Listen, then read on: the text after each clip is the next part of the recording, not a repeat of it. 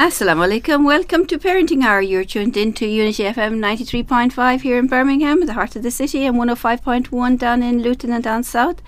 Thank you for tuning in this evening to another show, inshallah. Another very, very interesting, very informative show, something that everybody should know about. My name is Kathleen, and of course I'm here with you for the next hour. And with me in the studio on this informative show, talking about health, lifestyles, in particularly about cancers and information which all should know, I have Dr. Osman and Dr. Asfia. As this is a sensitive topic, it may not be suitable for children, so you're advised before we start the show that there is some terms that will be used, and you need to be aware of this, parents, if you want to turn it off in the presence of children. Assalamu alaikum, welcome. Wa alaikum salam. Yes, good having you both here in the studio, mashallah. I've got two lovely experts here that are GPs in their own right, working in the NHS, but also do a lot of voluntary and other things as well, which I'm hoping that Dr. Osman, you'll be able to tell us a little bit about that as well, all the other things that you do. I know you're very busy and full into other things. Actually, last night I was chatting to you and you were off down to Worcester as part of your GP. I don't know where you get time to do everything and all these travel, seeing patients, and do all this voluntary work as well that you do. Alhamdulillah. I think if you do things that you're passionate about, it doesn't feel like work. So that's so true, isn't it? That and I often think that actually when I've delivered some parenting courses, that when you come out of it enjoying and seeing people learning and thinking and putting into practice, you think, was this really work? You know, exactly. That it's so nice. You just feel that you're really just talking, just here like the radio. Is this really work? You're really only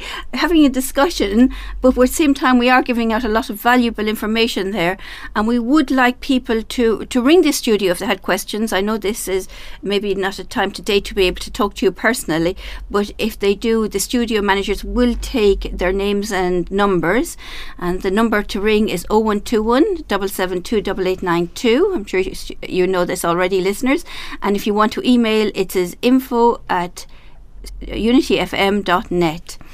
And if you do have questions, and I know some of you do ring the studio with queries, maybe not even immediately, it's weeks later, we will take your number and messages, and if the kind doctors are willing to answer queries that they haven't already addressed today, we will ask them to answer them, if that's okay with you, inshallah. If people are worried but don't want to talk directly but maybe want some sort of a private conversation, inshallah. So both of you are GPs. How long have you been GPs, mashallah? So I'm actually quite new. I only qualified as a GP a few months ago. Oh, mashallah, congratulations. Thank you. So I've been keeping busy. Mashallah. So I'm the other end of the spectrum. I've been a GP I've been a doctor for over 20 years. Mashallah. And half that time I spent in hospital medicine and the other half in general practice, which I'm very proud and humbled to be part of, mashallah. Mashallah. It is a humbling position, isn't it, when you think that people put their trust in you, and people get so worried sometimes about their own health. And because of that worry, or because of what relatives are saying, might not even come to a GP, may take months to come to see you about something. And then when they do come, you kind of have to, it's not always they come out straight away what the problem is. You kind of have to try and manoeuvre yourself and try and get all that information to make a diagnosis. It's difficult. Absolutely. And we only have a few minutes that we're given in the NHS, and so it is a skill actually to be able to do that and to be able to communicate in a way that patients find understanding. It's so valuable to have you both here, mashallah, and to have great NHS services. And today in particular, we wanted to kind of focus on cancers, because we have touched on this a bit before, but we've touched on different types of cancers, and I know it's always been popular, but we want to do a kind of a holistic approach today of cancers, and I'm hoping, inshallah, over the next couple of months that you'll come back again and we'll do some more detailed work, inshallah. Lovely smiles there from you both. I thank you. I know I didn't ask you for this, but inshallah you will, and do some more specific cancer so that people can get that information and understand what it is, and understand and pass it on to others. If people are complaining about something, or people, that they be able to actually give the right information. It's just so hard to get the right information across to our communities, inshallah. So when we're talking about cancers, do we have a definition? What is a cancer? Do we know what it is? So when it comes to cancer, if you were to Google what is cancer, you'd find 1,000,001 different definitions. And a lot of the times it can get quite complicated, especially if it's somebody who has a family member who's worried and they just don't really understand what's being explained. So I think the simplest way to explain what cancer is our bodies are made up of lots of different cells, just like a house is made up of lots of different bricks. And cancer is when a certain group of cells in your body, so there's lots of different types. So imagine you had a house, there's sometimes red bricks, yellow bricks, different colour bricks. One of the groups of cells starts dividing uncontrollably and growing uncontrollably. That's the first part of cancer. And then the second part is when those cells start moving to other parts of the body, so invading other areas. And simply put, that is cancer. So it's a group of cells that are dividing uncontrollably and moving to invade other parts of the body, and this can cause all sorts of problems depending on where the cancer is. And is this something new kind of in modern day medicine that because we hear a lot about cancers, or was this always there and it's just with our technology now and what we have, our professionals like yourself and people able to find out things that we actually know more about cancers? I think there's always been an understanding of these types of illnesses. Even if you look through a history of medicine, you will find a description of things like tumours. Even these words, they don't come originally from English. A tumour just means a lump, and usually a tumour is just a collection of overgrown cells. So there's always been descriptions throughout history of certain illnesses that have occurred, and they were just given different names or described differently or thought to be caused by different things. But if you match the descriptions of the illnesses that were given by the physicians of the times to today, it does match with things like cancer. So it is something's been there for a long time then, but we're only getting to know more about it, I suppose, as technology, as equipment, as professionals. And the other thing is that we do know that cancer is more prevalent in the older age groups, so now that we are living longer, we are finding that more people, are living with cancer, and it's becoming more prevalent because people are living for longer as it is. So, so now 1 in 2 people will be affected by cancer. So it is quite prevalent. 1 in 2, subhanAllah, that's a huge statistic. Yeah. At some stage in their life, is it? At some stage in their life, yeah. But not that it's all to be worrying about, because there are different stages of cancer, there are different grades, there are different types of cancers.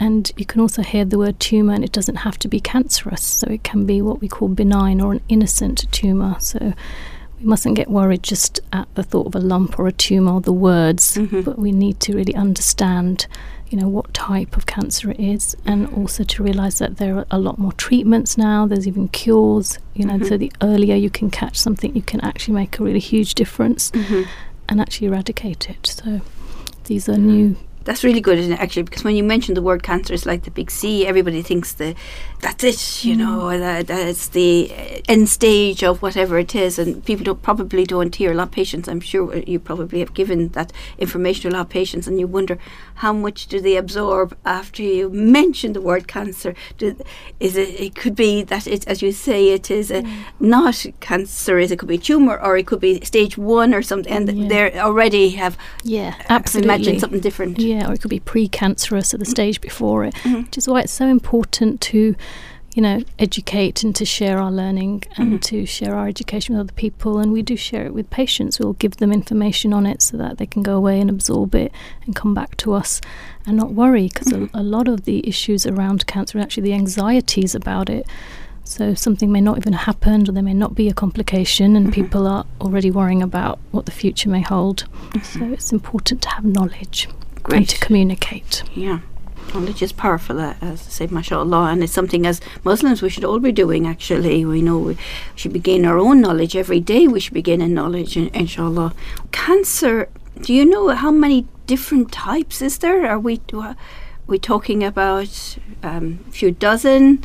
Are we talking about hundreds? Or where are we going with that? So we're talking hundreds. So there's over 200 different types of cancer. But there's a few types of cancer which we'll all have heard about compared to the more rare types of cancer. So the most common is lung cancer, and then bowel cancer, stomach, liver, breast cancer, and in men, prostate cancer. So these are the types of cancer we often hear about, but there are more rare types of cancer as well. And is there any, you're probably going to say to me straight away what kind of question this is, but any one sign that kind of is across the board, or has each one of them got their own specific symptoms that people would have? So are they all very different? Or is there any one thing that people could say, yeah, that's a sign that I'm not feeling quite right, or I need to go to a doctor, or this is... Yeah, well, because there are so many, that is a very difficult question, Sister Kathleen, as you know. But I would say if there was unexplained weight loss, that would probably, would you agree, Dr. Osman? That would go across the board, and that would be a worrying thing. Now, it may not mean it's cancer, but it's something that does need to be investigated by a doctor and assessed by a doctor.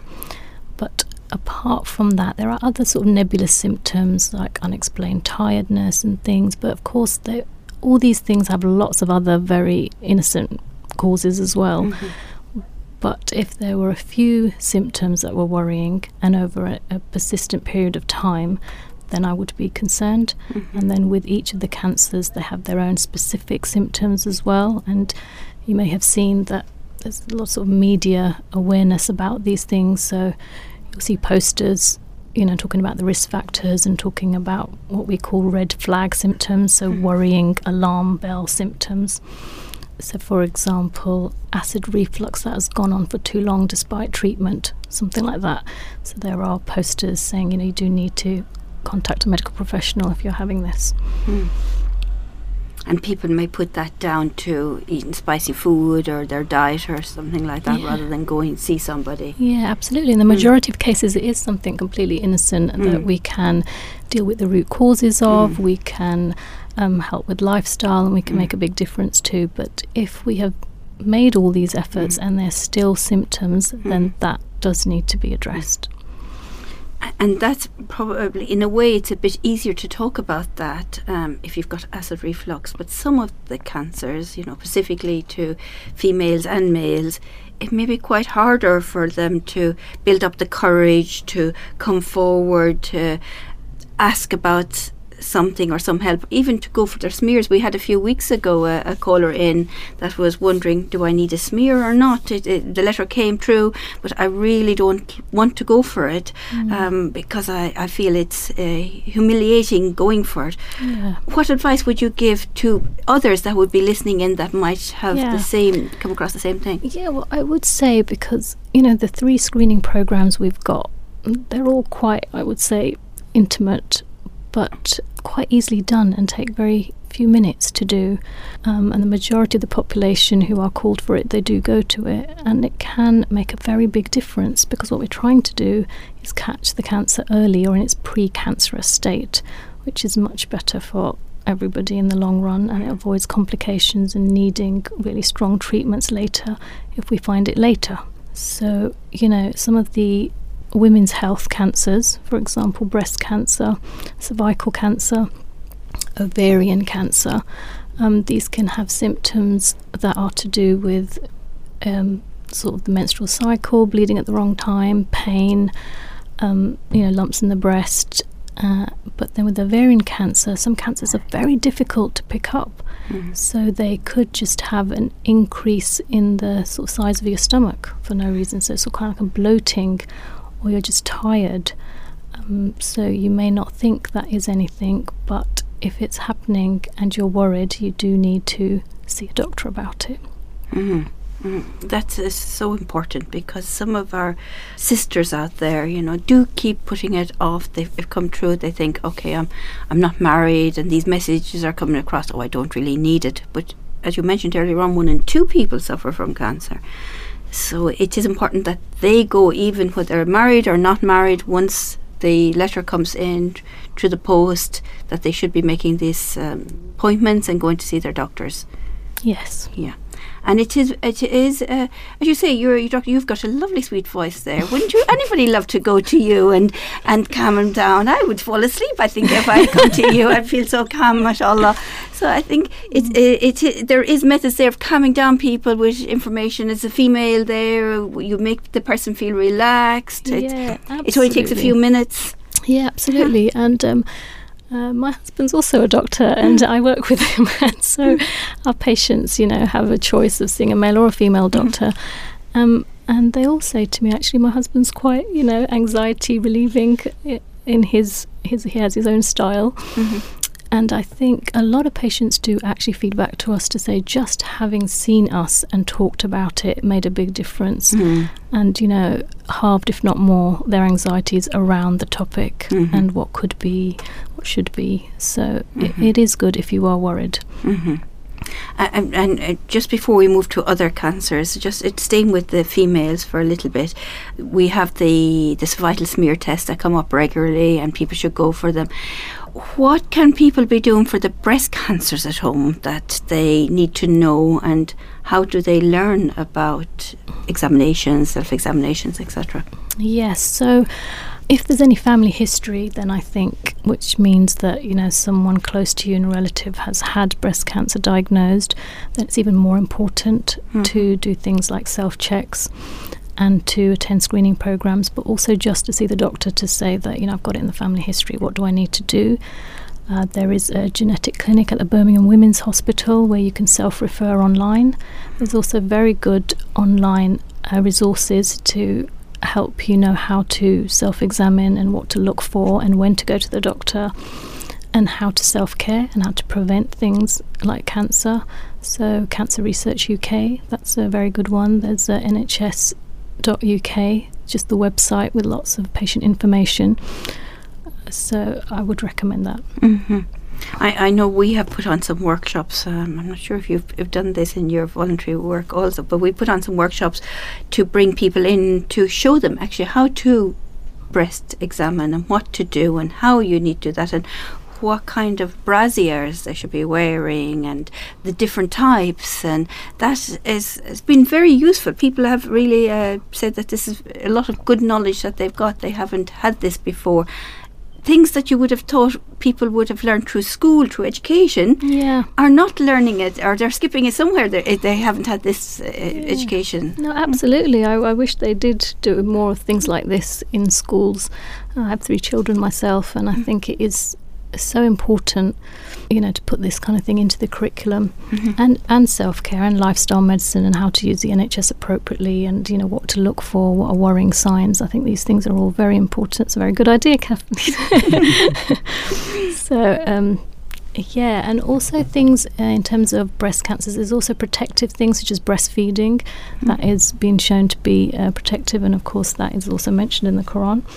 Yeah, mashallah. I'm sure you know the ayah there. That I can't remember off the top of my head. Of course, yes, it is there. Then we actually say it in our courses as well, and try and promote that. So, because it's not just the correct nutrients and all the preventative things as you're saying, but it's the correct temperature and antibodies, and then if we talk about psychologically, the connection and the brain development, there's so much there. Yeah, we love promoting breastfeeding in these. But actually, even though it is mentioned in the Quran, I don't know how many times I've come across people that have misconceptions about it completely and don't understand that the importance of breastfeeding coming from a culture perspective. I hope it's changing now, because I think a lot of work has gone into it in the last couple of years. Even since I started doing the radio show, I've seen a difference in people's perceptions and understanding of the importance of it. But there is that odd person you come across and you think, oh dear, I wish I could have been there to give them that information, or they didn't have that information. How can we be better? I wonder. I think it's, doing things like this, communicating, educating, and talking about these issues. And some of them are, difficult to talk about. But I think it's so important for the general health of the nation, really. But also to realise that when we talk about things that are protective, nothing is 100% protective. But when we also talk about risk factors, you know, it's not to say you're definitely going to get it. It just increases your risk factors. So just to have that sense of balance when we're talking about things like this, that can also just relieve anxieties about it. So that, I mean, I don't want everyone to come to see their GP tomorrow because they're worried about, you know, what they've heard on this show. It's just to raise awareness of these things. Definitely, and go for those tests. So as mammographies, that screening that comes out, that you're sent as well in the post, that everybody is sent, and it's important to go for it and have it done. These are national screening programs from the NHS, and you know, alhamdulillah, it's a very noble thing that they do. And you know, Osman often says that it's sort of based in Islam, really, even the whole sort of the welfare state, the idea of the NHS. And you know, we need to start thinking about taking responsibility for our health and what we can do for the NHS, because it's there for us at all times, cradle to grave. And we need to make NHS pledges. So what can we do to help ourselves, help the NHS in the long run? Good, great. And as you say, there's a lot there for women that can access. For men, do men have the same kind of preconceptions about their health as well, especially when it comes to cancer? And or is it easier for men to come forward? I would actually argue that it's probably harder for men. Really? And there's two reasons for that, really. The first reason is because of the traditional image of a man being somebody who just gets on with it and, you know, doesn't really worry about things. And sometimes men don't want to break that perception. So if they're worried about a particular symptom or something going on, especially if it's something, you know, a bit what they consider embarrassing, they might hesitate or ignore it. And a lot of the patients that I've had come in and who've had serious symptoms have often joked at the start and said, you know, I wasn't going to come in, doctor, you know, my wife asked me to come in. I'm sure you heard it. Yeah, exactly. And thank God for the wives. Oh, mashallah, well done, women, mashallah. So I think that's one big element. And I think the second is there's been some amazing campaigns to bring the conversation forward when it comes to things like breast cancer, cervical cancer, which, you know, 20-30 years ago, these things were also, you know, something that couldn't be spoken about as confidently in the public, you know. And I think sometimes, especially in the Muslim community, sometimes, you know, alhamdulillah, Islam is a very dignified religion, and people confuse dignity with these sorts of issues. They think it's shameful, but it's not. It's actually a responsibility. Like Rasulullah sallallahu alaihi wasallam said, may Allah bless the Ansari women, because they didn't shy away from asking questions, and therefore learnt their religion, or kama qal. And they asked about, you know, questions regarding the menstrual cycle and what is related to that. They asked Rasulullah sallallahu alaihi wasallam, and he was the most, you know, honourable of men, and they were the most dignified of women. And if they could ask this question to a man, it really, you know, we should really reflect about our approach when it comes to asking these questions. So coming back to what you were saying, when it comes to men, I think that's one big element, you know, the bravado, macho element, and also the awareness hasn't been raised to that degree as it has in women. Like if I was to start speaking about, you know, testicular cancer, looking for testicle lumps, prostate cancer, which can include problems with, you know, erectile dysfunction and these sorts of things, people still feel a little bit uncomfortable, but they feel okay listening to problems about breast lumps. So I think those conversations, once they had more, we'll get to the stage where we are with you know, with the female cancers. And there's still a long way to go there. I'm not denying that, but I think there's a longer way to go when it comes to the cancers that are found in men. And is that men in general, would you think, or is that Muslim men more? I know you said we are very conservative in our faith, but in a way, nearly it reminds me of my upbringing, and kind of men were very, very similar to what you were saying. Macho men, you know, don't. I think it's men in general, but I think also because some of the problems, you know, for example, we're talking about penile cancer or prostate cancer, and some of the symptoms you're having, sometimes men start getting concerned that they might be labelled, you know, as promiscuous, or this relates. And this was one of the problems that came forward with cervical cancer, like you mentioned, the woman that you spoke about. said, I'm not married, I don't need to get that done. And because a lot of people are so, like, there's a higher risk if you have more partners of having cervical cancer, but you could have no partners and still have cervical cancer. It's just a risk, it's not an association. So people start developing these sorts of misconceptions about these cancers, and if somebody has this cancer, or if somebody's getting tested for this cancer, is there something else going on? And I think these are important misconceptions that once they're clarified, it breaks that barrier down, and more men will get out there and see their GP if they have these sorts of problems. Mashallah, and I hope that's what we're doing today indeed, as we are talking about cancer in a very open way here in the programme. Listeners, you may have heard us talking about a lot of parts of the body, anatomies that you may be a bit surprised about in this show on Parenting Hour, but it is important that we do get those conversations out there. You may want to, in the second half of the show, be aware that we're going to talk a bit more about that. If you've got children and you're not prepared to answer some questions that may come out of this show, please put them into another room or whatever, but please don't turn off the radio. Try and get this information for yourself so that you can pass it on to others. We're coming up to a commercial break now, but we'll come back after the commercial break to talk more again and more in detail about different cancers, inshallah, and the information we should have. Do tune in to us in a few minutes. Assalamu alaikum.